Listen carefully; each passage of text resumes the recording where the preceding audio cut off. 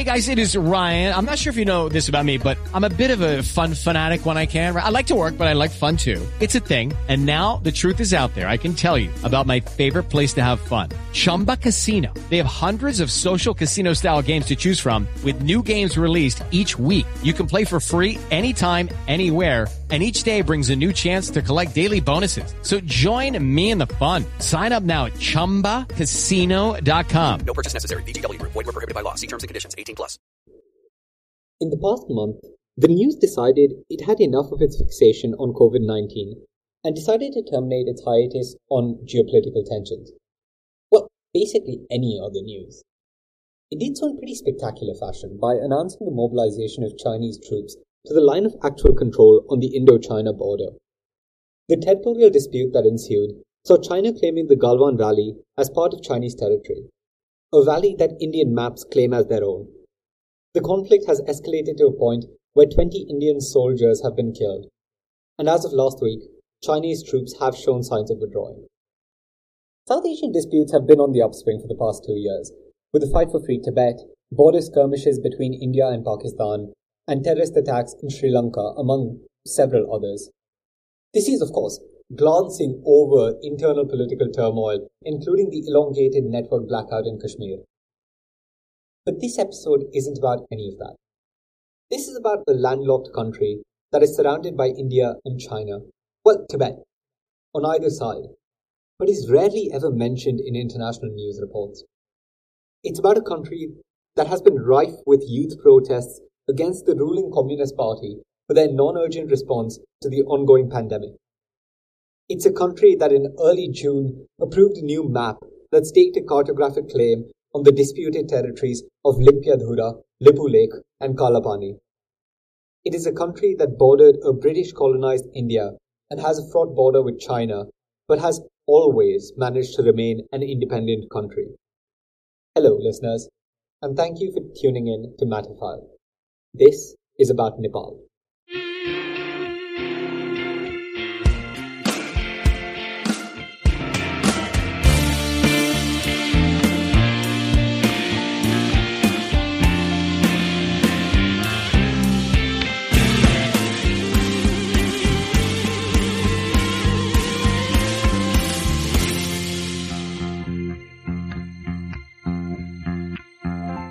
In this episode, we look at the history and politics of Nepal to try and understand the history behind their territorial dispute with India, as well as their current political leaning, especially with regard to their own internal affairs and the Indo-Chinese conflict.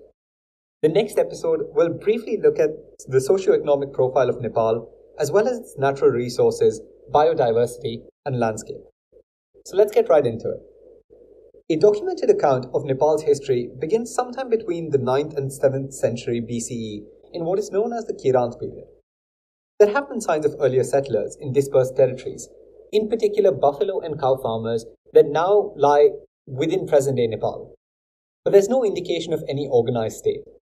Scriptures, of course, do claim that the Kirant dynasty was established after what is called the Ahir dynasty and the Gopal dynasty, but both these claims are circumstantial. The first Kirant or Kirati king was named Yalambir, who according to the ancient religious texts defeated the Ahir king Bhuvan Singh to establish control of the Kathmandu valley. The Kirants were thought to have been native to the northeastern Himalayas and under Yalambir managed to extend their area of control from the Tista river in the east to the Trishuli river in the west. The epic Mahabharata chronicles Yalambir as a contemporary of the Pandavas, but in the battle between the Pandavas and the Kauravas was planning on siding with the Kauravas. After Yalambir, the Kirant dynasty saw around 30 kings rule Nepal for over 1,000 years. In the 6th and 5th century BCE, there was a significant upheaval and significant progress in global religion, and Nepal had a pretty central role to play as Siddhartha Gautam, better known as Gautam Buddha, the founder of Buddhism, was born in the Lumbini district in Nepal, and the birthplace was recently commemorated a UNESCO World Heritage Site. The 3rd century BCE also saw Nepal host Ashok Maurya, or Ashok the Great. There is some dispute as to whether the Kirant dynasty came to an end and when it came to an end, but it was succeeded by the Soma period for a brief century before giving way to the Licchavi dynasty. The principality west of the Kiranti ruled Kathmandu Valley and had attempted several invasions during Kirant rule until the king Nimisha succeeded in overthrowing the Kirati king Gasti around 200 AD. The Licchavi dynasty did not have to overthrow the Soma dynasty by force. Rather, the last Soma king Bhaskar Varma, before heading on a military expedition to the south of India, named Bhumi Varma as his heir, who was a part of the Licchavi dynasty. Manadev, a king from the Licchavi period, is considered to be the first ruler of Nepal with historical authenticity, and he managed to extend his empire from beyond the Gandaki in the west to Koshi in the east. Manadev was incredibly charitable towards Hindu Brahmins as a follower of Vishnu, and also favourable to Buddhism. Resultantly, his reign saw an increase in the number of Hindu temples, and his religious benevolence invited for trade between India and Tibet, which were two strongholds for Buddhism. Under the subsequent Licchavi rule, Nepal developed trade and relations with both India and Tibet owing to lack of religious animosity and a tolerance for both Hinduism and Buddhism. The Licchavi dynasty would last till around 1200 CE before paving way for the Mala period. Note that both the Licchavi dynasty and the Kirant period lasted about 1,000 years and sculpted what we know as modern-day Nepal. But let's talk about the Malas. Aditya Mala was the first Mala king of Nepal. The Mala dynasty is chronicled to have had control of several peripheral districts before assuming control of the Licchavi dynasty. But before the 13th century, they were kept at bay by Licchavi kings. Between the Licchavi and Mala periods, there are some claims of intermediary Simrun and Thakuri rule, which do make for some incredibly interesting reads. But for now, I want to come to the present day in as efficient a manner as possible, and so let's stick to the Malas. There are a few Mala kings who are worth mentioning, the most significant of whom was perhaps Jayasthiti Mala, who ascended the throne in the late 14th century and implemented a range of socio-economic reforms.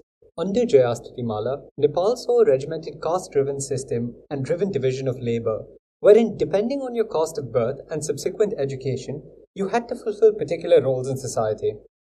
But this caste-based segregation was not restricted to just Hindus, but also for Buddhists, and there were punishments instated for failure to adhere to your prescribed social role.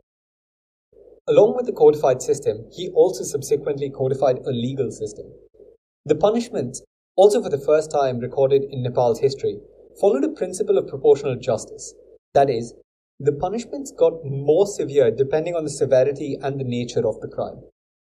To help boost the economy, Jayasthiti Mala created a standard measure called the Tenga as a measure for trading in land.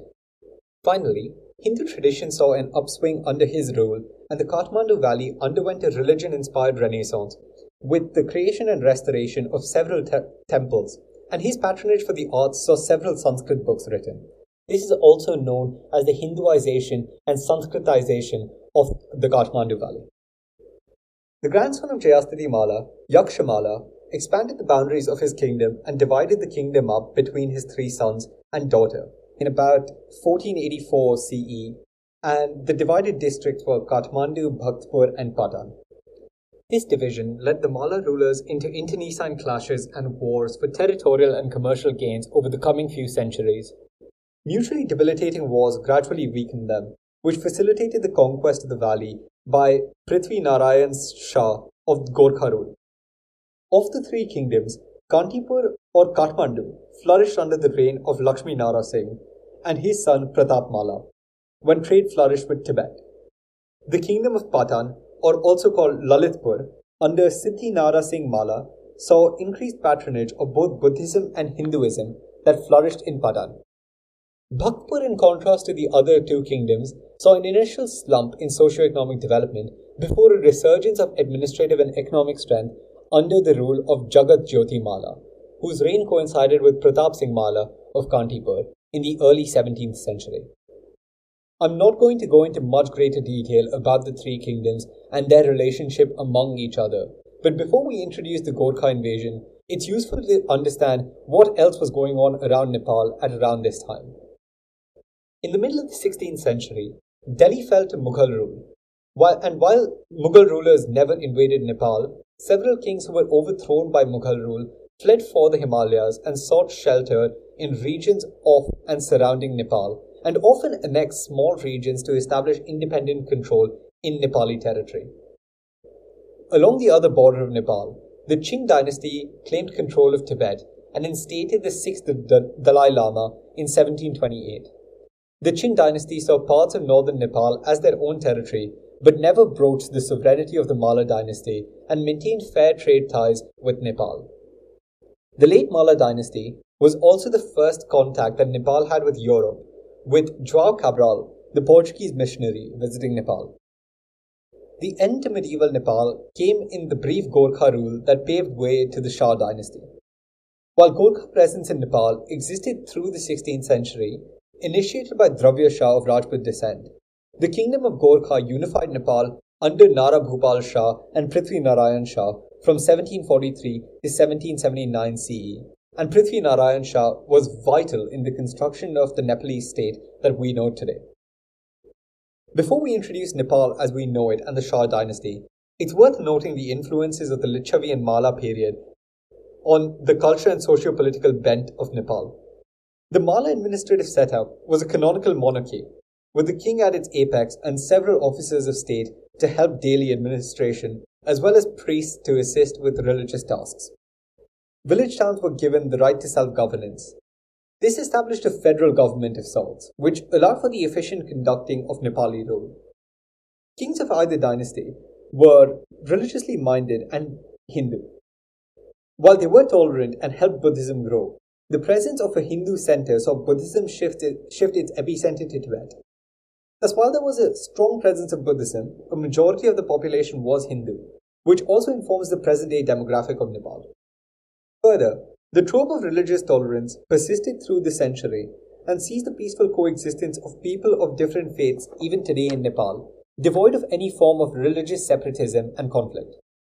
The friendliness towards both India and China saw the creation of trade routes that facilitated international trade and helped Nepal's economy thrive through both Licchavi and Malla periods. The lack of religio-political animosity also translates to the bilateral relations between Nepal-China and Nepal-India today.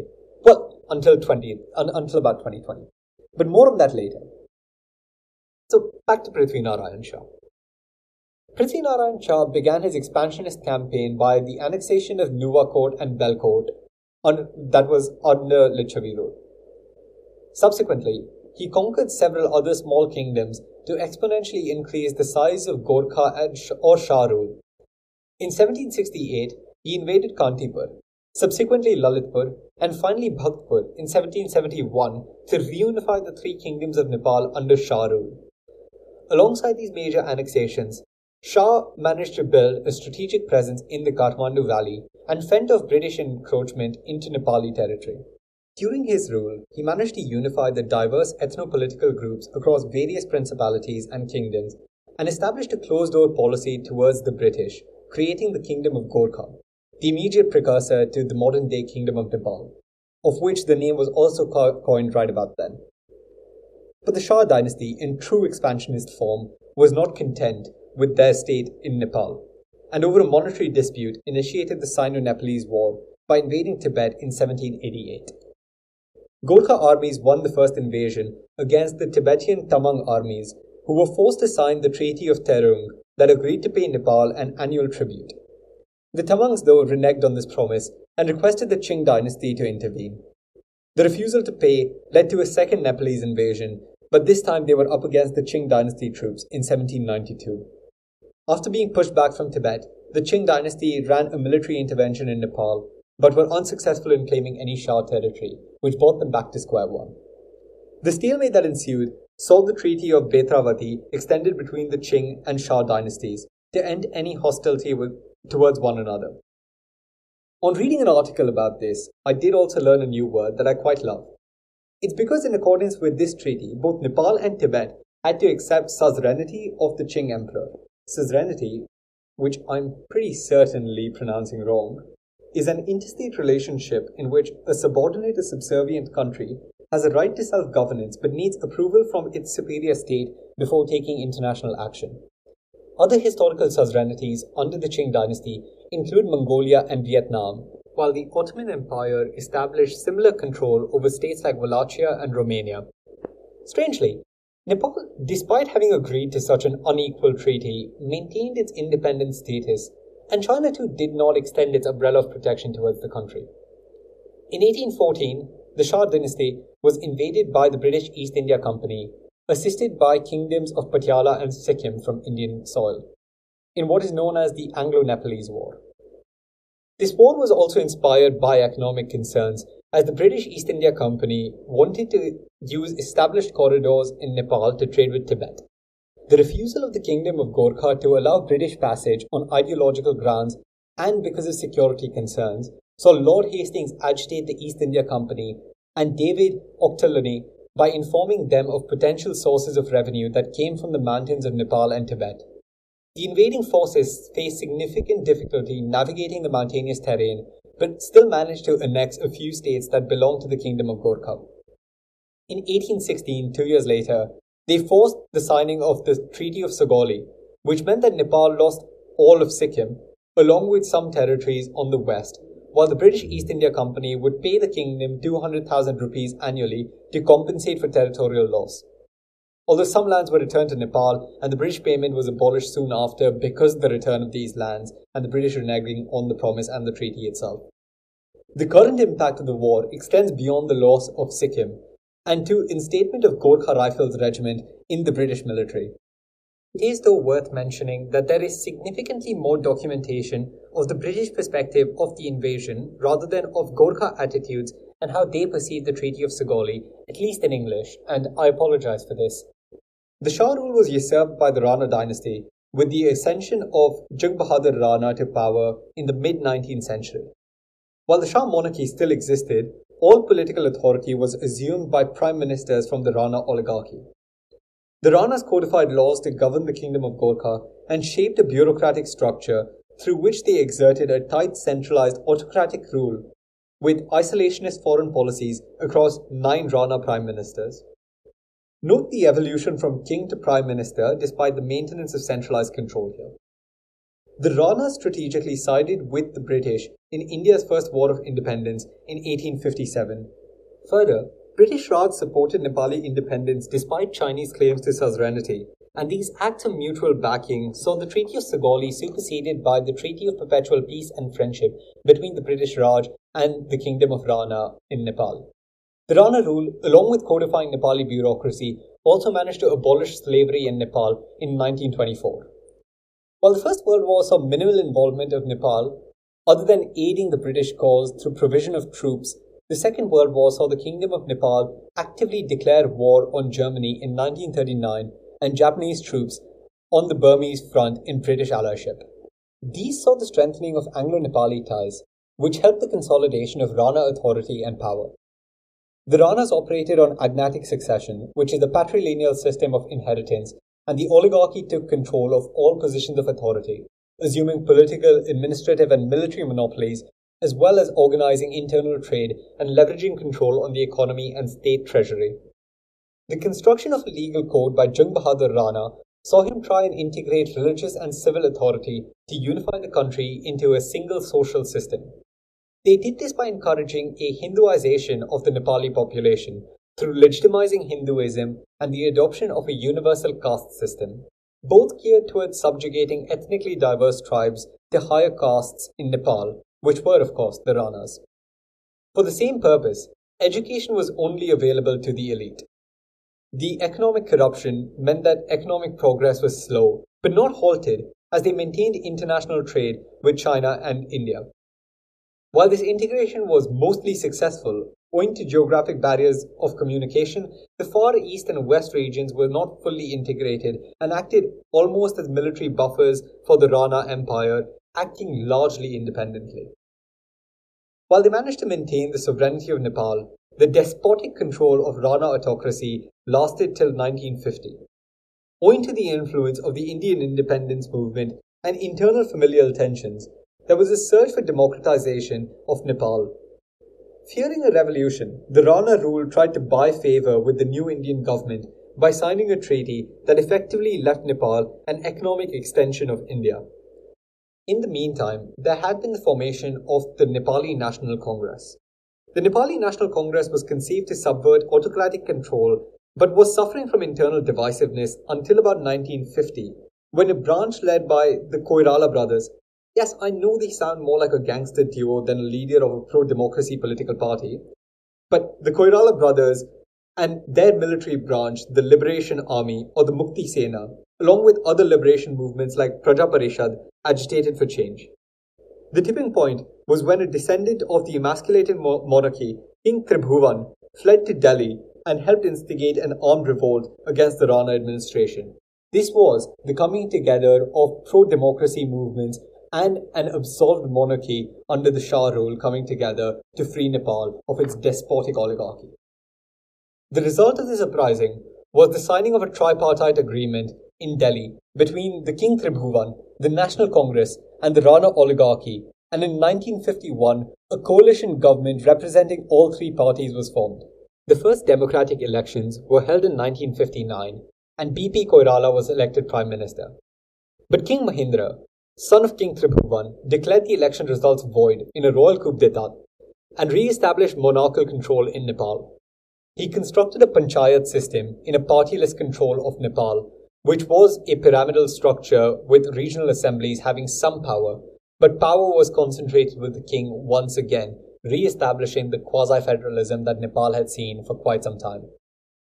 There is a trope of autocratic consolidation of power, leaving masses within a country dissatisfied and resulting in revolt, which was revisited once again in 1990. In 1990, there was a reinvigoration of the pro-democracy multi-party movement, coordinated by the leftist coalition, the United Left Front, along with the Nepali National Congress. The movement galvanized large factions of students, calling for national strikes and riots against the police and the monarchy, until in April of 1990, the king removed a ban on all political parties. This movement, also called the People's Movement, drafted a constitution which forfeited political control to the people and implemented universal adult suffrage in Nepal. There were, of course, teething problems, as there was a massive gulf between the educated elite leaders of parties and the common voters in Nepal due to a scaling back of education under the Rana rule for the caste system. Albeit this, the Nepali Congress won the first multi-party election in 1991 and assumed control of the government.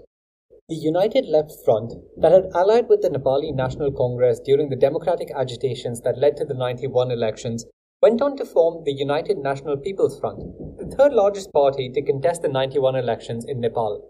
This then evolved to bifurcate into the Communist Party of Nepal, one of which was the Maoist faction, after internal tensions in the United National People's Front. The Communist Party's Maoist faction radicalized and carried out several armed attacks in 1996 to initiate the Nepali civil war between the Maoist Party and the government. Despite a ceasefire in 2001, violent conflict raged on till 2006, amassing a total death count of over 17,000 people. Strangely enough, the Nepali government was backed by the US, UK and China, while the Maoists were backed by majorly the Maoist faction in the Communist Party of India.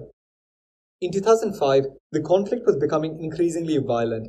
King Gyanendra assumed political control on the pretext of an incompetent democratically elected government to try curb the Communist Party. This resulted in the violent resistance transforming into a pro-democracy movement to ultimately overthrow the monarch of Nepal. This was, of course, the second time the monarchy tried coming back after democracy has been established in Nepal. In 2006, the monarchy of Nepal was once again finally overthrown through the democracy movement, and the king called on the seven-party alliance that had parliamentary control to resume political power. The seven-party alliance faced pushbacks from the Maoist Party, who demanded the formation of a new constituent assembly and a complete abolition of the monarchy. The creation of a new constituent assembly saw a temporary cease in the civil war. Nepal subsequently became a secular state, removing its status as the world's only Hindu kingdom, and in 2008 became a federal republic, meeting the goals of the Communist Party's revolution, and the Maoist Party joined mainstream politics. In 2015, a new constitution was promulgated, dividing Nepal into 7 provinces with a separation of executive, judiciary and legislative. And that finally brings us to now. We'll talk about the economic conditions of Nepal on the next episode. But as you might assume, the unstable government up until 2015 meant that economic progress has been slow. Nepal currently has three political parties, of which the Nepali Congress and the Communist Party espouse democratic socialism, and in the 2017 election, the Communist Party won 6 out of 7 provinces, with KP Sharma Oli as Prime Minister. So we have a slight conundrum. To its south, Nepal had an India which liberalized during their communist movement in the 1990s. But its current ruling party favors the majority Hindu demographic of Nepal. But to its north, it has the Communist Party of China as an ideological backer. So where does it lie geopolitically? Nepal has tried maintaining friendly ties with both China and India and gains favor from other countries in the surrounding region, especially Bangladesh, and often uses Chittagong as a port to limit its dependence on India considering its landlocked. It also has close bilateral ties with other countries, including Bhutan, and plays an active role in the South Asian Association for Regional Cooperation, or the SAARC, and votes for the non-aligned movement in the United Nations. It is further a member of the IMF, the World Bank, the World Trade Organization, and the Asian Development Bank. Nepal's engagement with China has increased over the past 3 years since they signed the Belt and Road Initiative, or One Belt One Road agreement with China in 2017. China has been providing aid and loans to Nepal since the abolition of its monarchy in 1950s and has been the largest source of FDI, foreign direct investment, into Nepal for a while. After the earthquakes in Nepal in 2016, which we'll cover slightly more in the next episode, China provided large sums of grant investment to help repair roads and highways. At the same time, India placed a blockade on Kathmandu in 2015 as it was not in favor of the new provincial constitution. This was probably the tipping point, which has since skewed Nepali relations in favor of China over India. The BRI in Nepal has the primary goal of increasing trans-Himalayan connectivity with the extension of the Qing-Tibetan Railway into Nepal. It further wishes to develop trans-border economic zones and increase trade between China, Tibet, and Nepal. Finally, this would help improve trade with Sikkim and Bhutan due to close proximity but lack of geographic access to Nepal. Meanwhile, India faces a dilemma, in that it hasn't formally engaged with China's BRI and has been endorsed by the US, polarizing it in the international US-China dispute. It has though maintained friendly relations with Nepal and continues to trade, bar the 2015 blockade that was lifted after Nepal signed the BRI.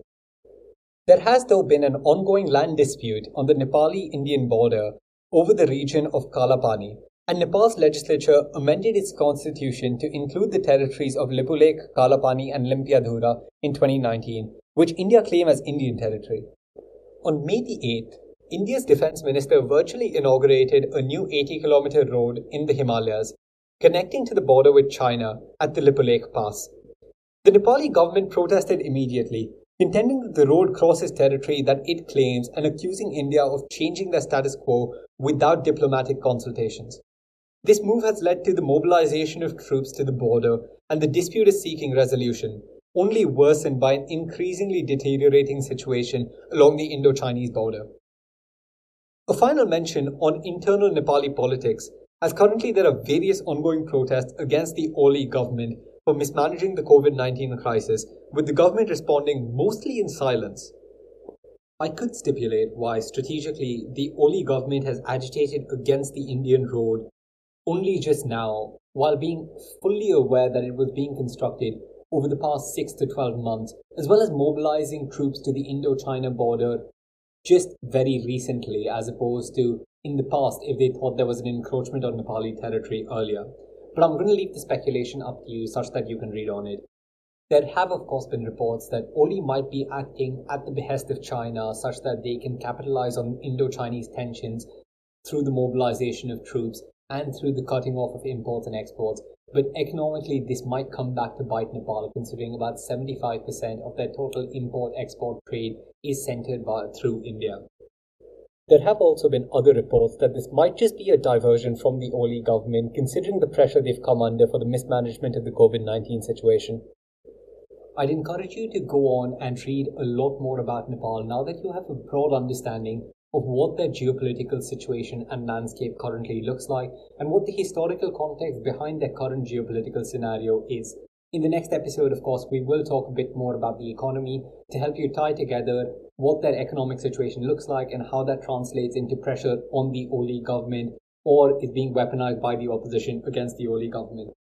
As of July the 10th, 2020, Nepal has placed a ban on all Indian news media networks for claiming that they have unfairly portrayed their Prime Minister KP Oli in light of the recent escalation of tensions between India and Nepal.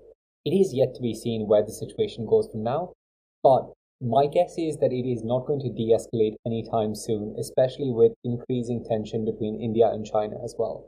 In this brief and comprehensive, but by no means exhaustive episode, we have briefly glanced over the history of Nepal, talking about the Kirant dynasty, the Mala period, the Licchavi period, and the current Gorkha reign that led to the Shah regime, the monarchy, and finally, the current Communist Party and Oli's rule. I'd encourage you once again to read a lot more about this to better inform yourselves as to what's going on in this small landlocked country wedged between India and China.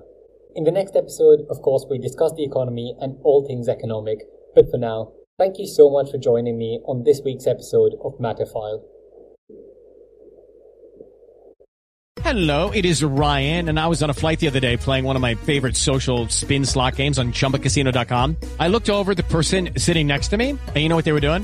They were also playing Chumba Casino. Coincidence? I think not. Everybody's loving having fun with it. Chumba Casino is home to hundreds of casino-style games that you can play for free anytime, anywhere, even at 30,000 feet. So sign up now at ChumbaCasino.com to claim your free welcome bonus. That's ChumbaCasino.com and live the Chumba life. No purchase necessary. VGW. Void where prohibited by law. See terms and conditions. 18+.